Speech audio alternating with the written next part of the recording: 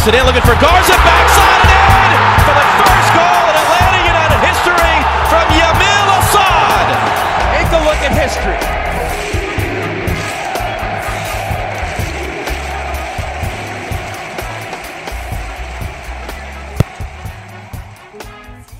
What's up, guys? It is not Sam Jones, it's Joe Padgett here, and we are here for Five Stripe Final. If you aren't aware, it's a highly distributed audio discussion, also called an Age Dad, and we're sponsored by Dirty South Soccer.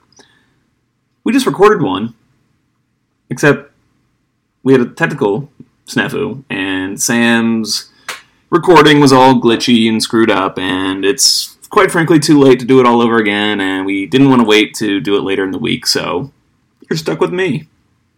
Isn't that nice? Let's talk about the game, shall we? It was pretty nice. We'd been clamoring for this for a while. I think many of us have been wanting us to go to the 4-2-3-1. That was the big story. Tata Martino changes the team from a 3-5-2, which is what we've seen basically all season, except for I think twice they've started with a 4-2-3-1 against Houston and against Sporting Kansas City. Even against Sporting Kansas City, they had to change in that game because they went down a man. So it was a big switch, and I don't think anybody saw this coming. I mean, coming off of, you're in the middle of you have a 4-day turnaround from New York, and quite honestly, you have tired legs, and the funny thing, it was the same exact starting 11, but went with the 4-2-3-1, and whether or not you thought it worked better or worse, I personally think it worked well. It certainly showed how different it was. I mean, there was a lot of pressing, a lot of hassling the ball, trying to win midfield challenges, or win interceptions in midfield, 50-50 balls. Atlanta United was very aggressive Wednesday night against Columbus Crew in trying to go after those battles and win them. As opposed to when we played in the 3-5-2, we kind of sat back a bit. Let the team play in front of us, and the opposition team play in front of us, and try to get them to pull forward and hit them on the break. That's not how the game played out Wednesday night. It was very much Atlanta United on the front foot, going after Columbus Crew, and it paid off. Of course, it didn't really factor into the way they scored their first goal, which was just off a simple corner kick. In fact, it was a Barco corner kick to the back post where Columbus just decided not to really mark Joseph that closely. He was able to find some free space, break his nose, score the goal. I'm just kidding. I don't know if he actually broke his nose or not, but he did come off at halftime with a nose injury. We just saw some tampons stuck up the nose at some point, and there was blood on the towel, and it was a whole big gruesome scene. I really don't want to have to relive it again, especially after I just talked about it with Sam through and through. So let's not go into that. And in the second half, I think that Atlanta United, they kind of were doing a similar thing of holding on to the lead, hanging on to this lead, but they were doing it in a much different way than we've been seeing them do. Instead of retreating backwards towards their own goal, they were fighting. They were out, taking the mass majority of the confrontation of the game away from Braguzan, in front of Braguzan, and taking it more into midfield and kind of playing the game there. So there were times when Columbus was able to break through, and at that point, you kind of rely on your defenders and players like Braguzan to make big plays, and they did. Braguzan had several key saves in the second half, especially to kind of keep Atlanta in it. But you have to give Atlanta so much credit for hanging in. And then, of course, Tito Villalba gets subbed in late in the game, and he comes on and right away is making things happen, and ends up getting a goal, which was a beautiful goal. Actually, one of the prettier ones Atlanta United has scored this season in terms of just the build up and the quality of the finish. It was a great strike. So. Overall, good performance. I don't think anyone's complaining. I think you would have to be a real stubborn, old, whiny bastard to be complaining after this one. It was a great game. Now, since Sam and I have already talked about all this stuff, but we need to talk about it again. And I'm just going to read through your questions. I'm going to pull up the Five Stripe Final Twitter account right now. And fuck it, we're doing it live. So, we have Josh Bailey asked a good question. He asked when are Tata and Berhalter finally going to make out? And this is something that I really wanted to get into because there was about a nice 10-second embrace, at least 10 seconds, of a lot of, padding, close talking between Berhalter and Tata. It was dying for an Instagram love filter. Those guys have a lot of respect for each other, in all seriousness. I think they especially developed kind of almost a kinship after the playoff game last year. I thought Tata kind of really respected what Berhalter did, how he had his team playing when they came into Mercedes-Benz Stadium last year and beat Atlanta United in the playoffs. And Berhalter, same thing. I mean, he looks up to Tata as, he understands his position in the game worldwide, and I think that's probably something that Berhalter aspires to be. Probably a national team coach. We'll see about that, but I think these guys really have a lot of respect for each other. But that was pretty funny. That was a pretty funny scene of them in a nice, warming love embrace at the end of the game. Ryan Badman says, "Who should we cheer on in the World Cup? Scrappy upstart, someone from South America. I need guidance." Ryan, there's only one team to be rooting for. It's the Super Eagles from Nigeria. They have amazing talent. They have an amazing Twitter game. And, well, to be honest, that's really all you need, in my opinion. That's all you need to pick a great team. But they also have a great nickname, the Super Eagles, and they've got the best kits in the World Cup.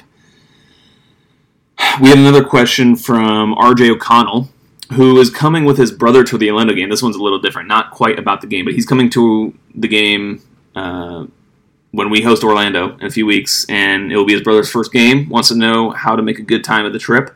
And my advice to you is, I'm assuming you don't have like a tailgate or something planned based on your questions. So what I would do, just bring some beers in like a cooler, or like not even a cooler, like something you can walk around with. I would usually just bring like a grocery bag, put some ice in there, walk around with beers, man, and just go from tailgate to tailgate, talk to people. If you're walking around, you'll probably have some soccer balls, roll over to you from people kicking them around in the tailgates.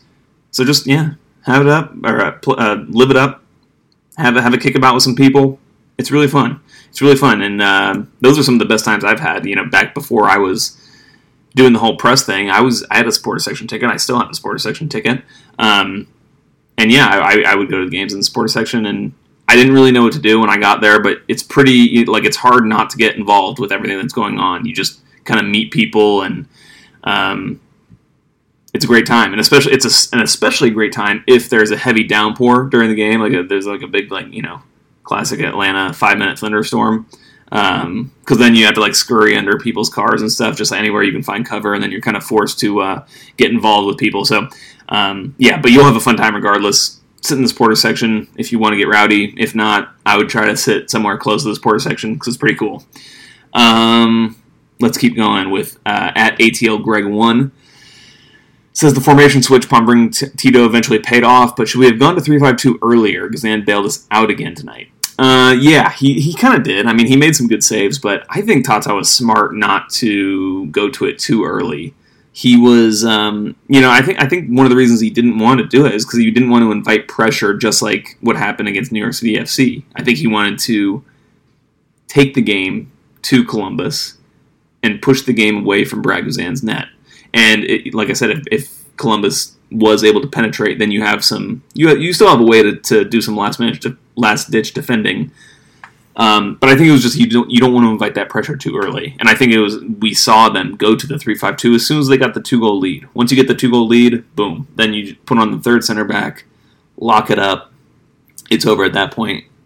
I kind of totally agree with what Tata Martino did with the team tonight tactically.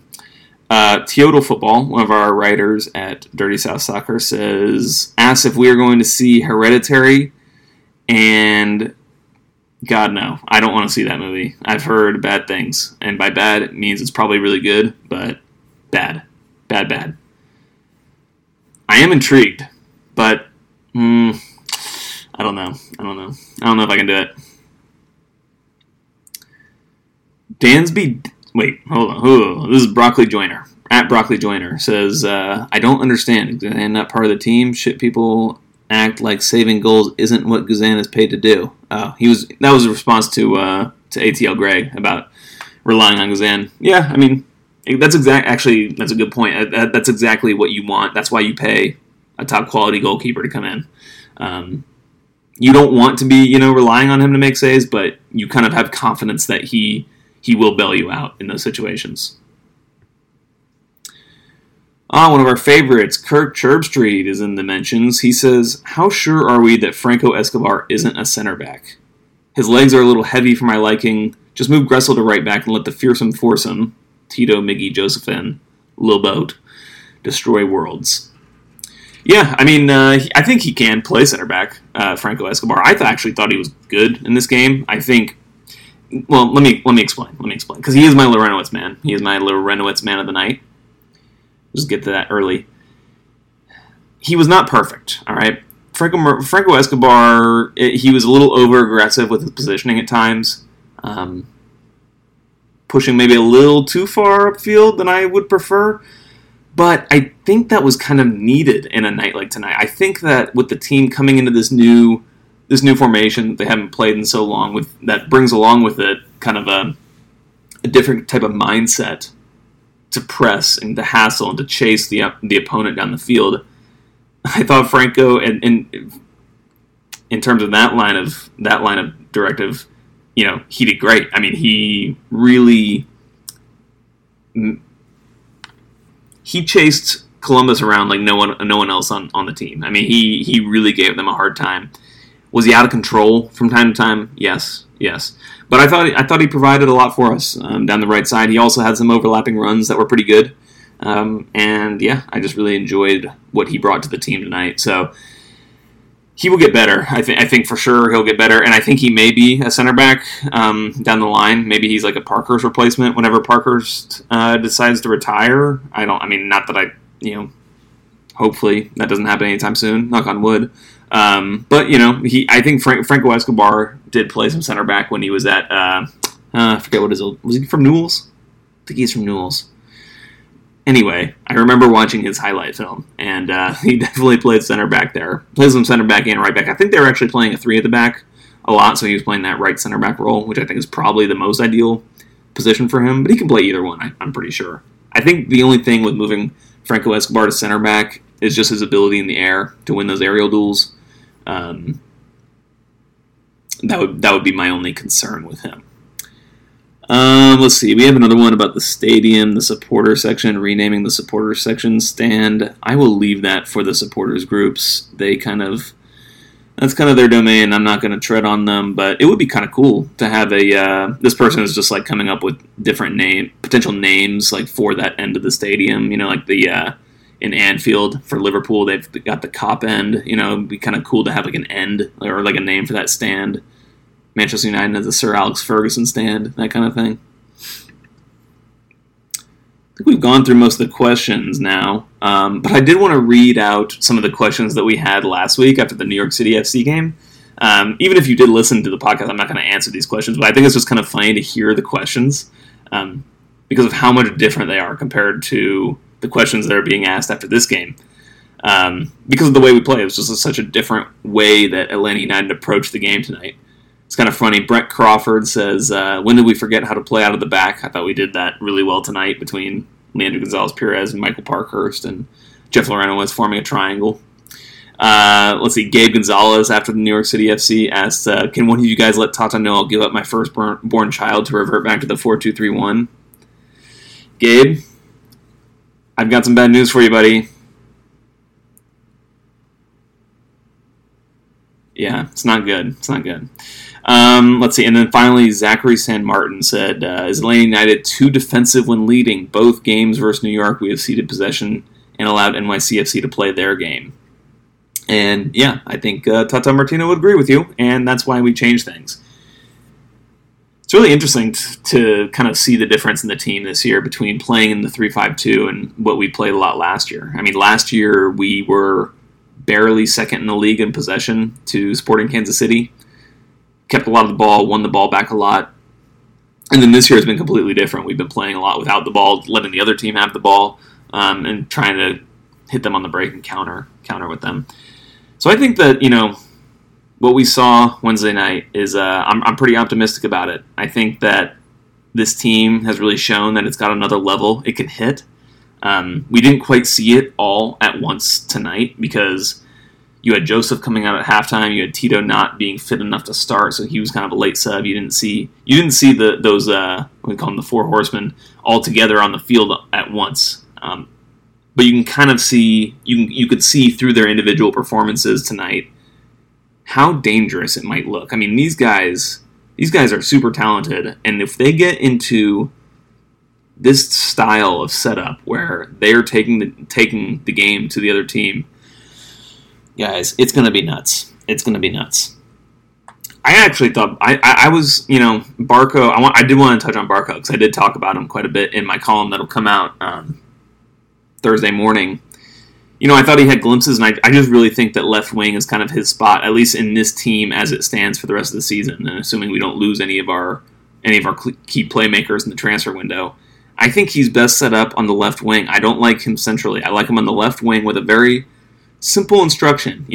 Just press the opposing fullback and mark the opposing fullback without the ball, and then with the ball, try to find. When you're wide like that, sometimes it's easier to find some space to receive the ball. When you're centrally, there's just so many players around you in all directions that, especially for a young player like Ezequiel Barco, he might not just have the game awareness to kind of know when there's a guy on his back, when there's not. I think from when you move wide, you've got the sideline there. What the sideline provides you is just a little bit of information. It takes away the unknown. If you're in the middle of the field, there's an unknown behind you. Anything could be behind you, right? But if you're wide, you kind of know where the space is going to develop. You can kind of see, and of course, that's not to say he has to stand on the touchline all game. He floated inside, and he did that tonight. And it's just easier for him from that wide position, I feel, to see the pockets of space that he needs to move into that are a little more central. And then when he picks up the ball in those wide areas and he's running at the fullback, it's a sight to see, guys. Like I've seen it up close, reporting on the team at training and stuff when he, just standing right by the field while they're doing some scrimmaging, and it is crazy. Like, he can run at guys so fast, and we saw it a couple times tonight. I think that when you integrate Tito and all these players into the team, it's only going to create more space and more opportunities for everybody. So, I'm really excited about that. We talked about how this is one of the best performances, best results of the year. But it's pretty amazing, guys. Atlanta United has already surpassed their total road wins from last year. That is insane. I mean, we are like halfway through the season yet. We're not even at the All-Star game. And they already have 5 road wins versus 4 last year. So that's just pretty incredible. It just shows kind of the different mentality this team has going on the road. I think a lot of it is that they're just more accustomed to what traveling on the road in this country entails, getting on planes, waiting in airports. They know what to expect now when they go on the road, as opposed to last year where these guys were new to it. It was probably much different from what they had ever experienced before in leagues where they're probably, traveling to most games by bus or that kind of thing. So I think that, they have a great mindset on the road. They definitely go into all these games trying to win them, and they tend to do that quite a bit. Atlanta United is in very good positioning now. This was such a big win because they only have a few competitors, right, for Supporters Shield and Eastern Conference Championship, and Columbus Crew is one of those. And now with this win, they've really kind of put a gap between them and Columbus. It's now a 6-point lead with a game, and Atlanta United has a game in hand. So that's a gap. And right now, it's only looking like New York City FC and Sporting Kansas City and FC Dallas those are the contenders right now for Supporters Shield, I would say. Columbus, obviously, still a good team. No disrespect to them, but right now there's just a gap. Also, New York Red Bulls, you got to throw them in there. They have a lot of games in hand. They've only have 26 points, but they're only on 14 games played. They have 2 games in hand on Atlanta United, so they could get into it, but always good to have the points on the board like Atlanta United does. They are in the lead for the Supporters Shield as it stands, and they're on over 2 points per game, which is nuts. I mean, I'm pretty sure that we're talking like 2 points per game is like, what, Toronto FC was on last year when they set a points record. So Atlanta United is looking really good. They've got a tough stretch. They're kind of in the middle of this tough stretch right now. They're closing it out. This whole month of June is pretty tough. They've got Dallas. Who else do they have? Portland, Orlando, and Dallas coming up. Dallas is on 4th of July. And then after that, it gets much, much easier for Atlanta United. And then you're seeing Philadelphia, Seattle, who normally is good but aren't as good this year, DC United, Montreal, Toronto. They look like a pushover. Just kidding. But the schedule gets much easier after this June slate. So considering Atlanta United is already on 2 points per game, opening up a gap, and they're kind of getting towards the end of the difficult part of their schedule, and they're getting players back, and they're kind of developing a sense of how to play in this 4-2-3-1, it seems like, a little better. Man, watch out. I'm looking forward. I'm getting excited. This is what happens.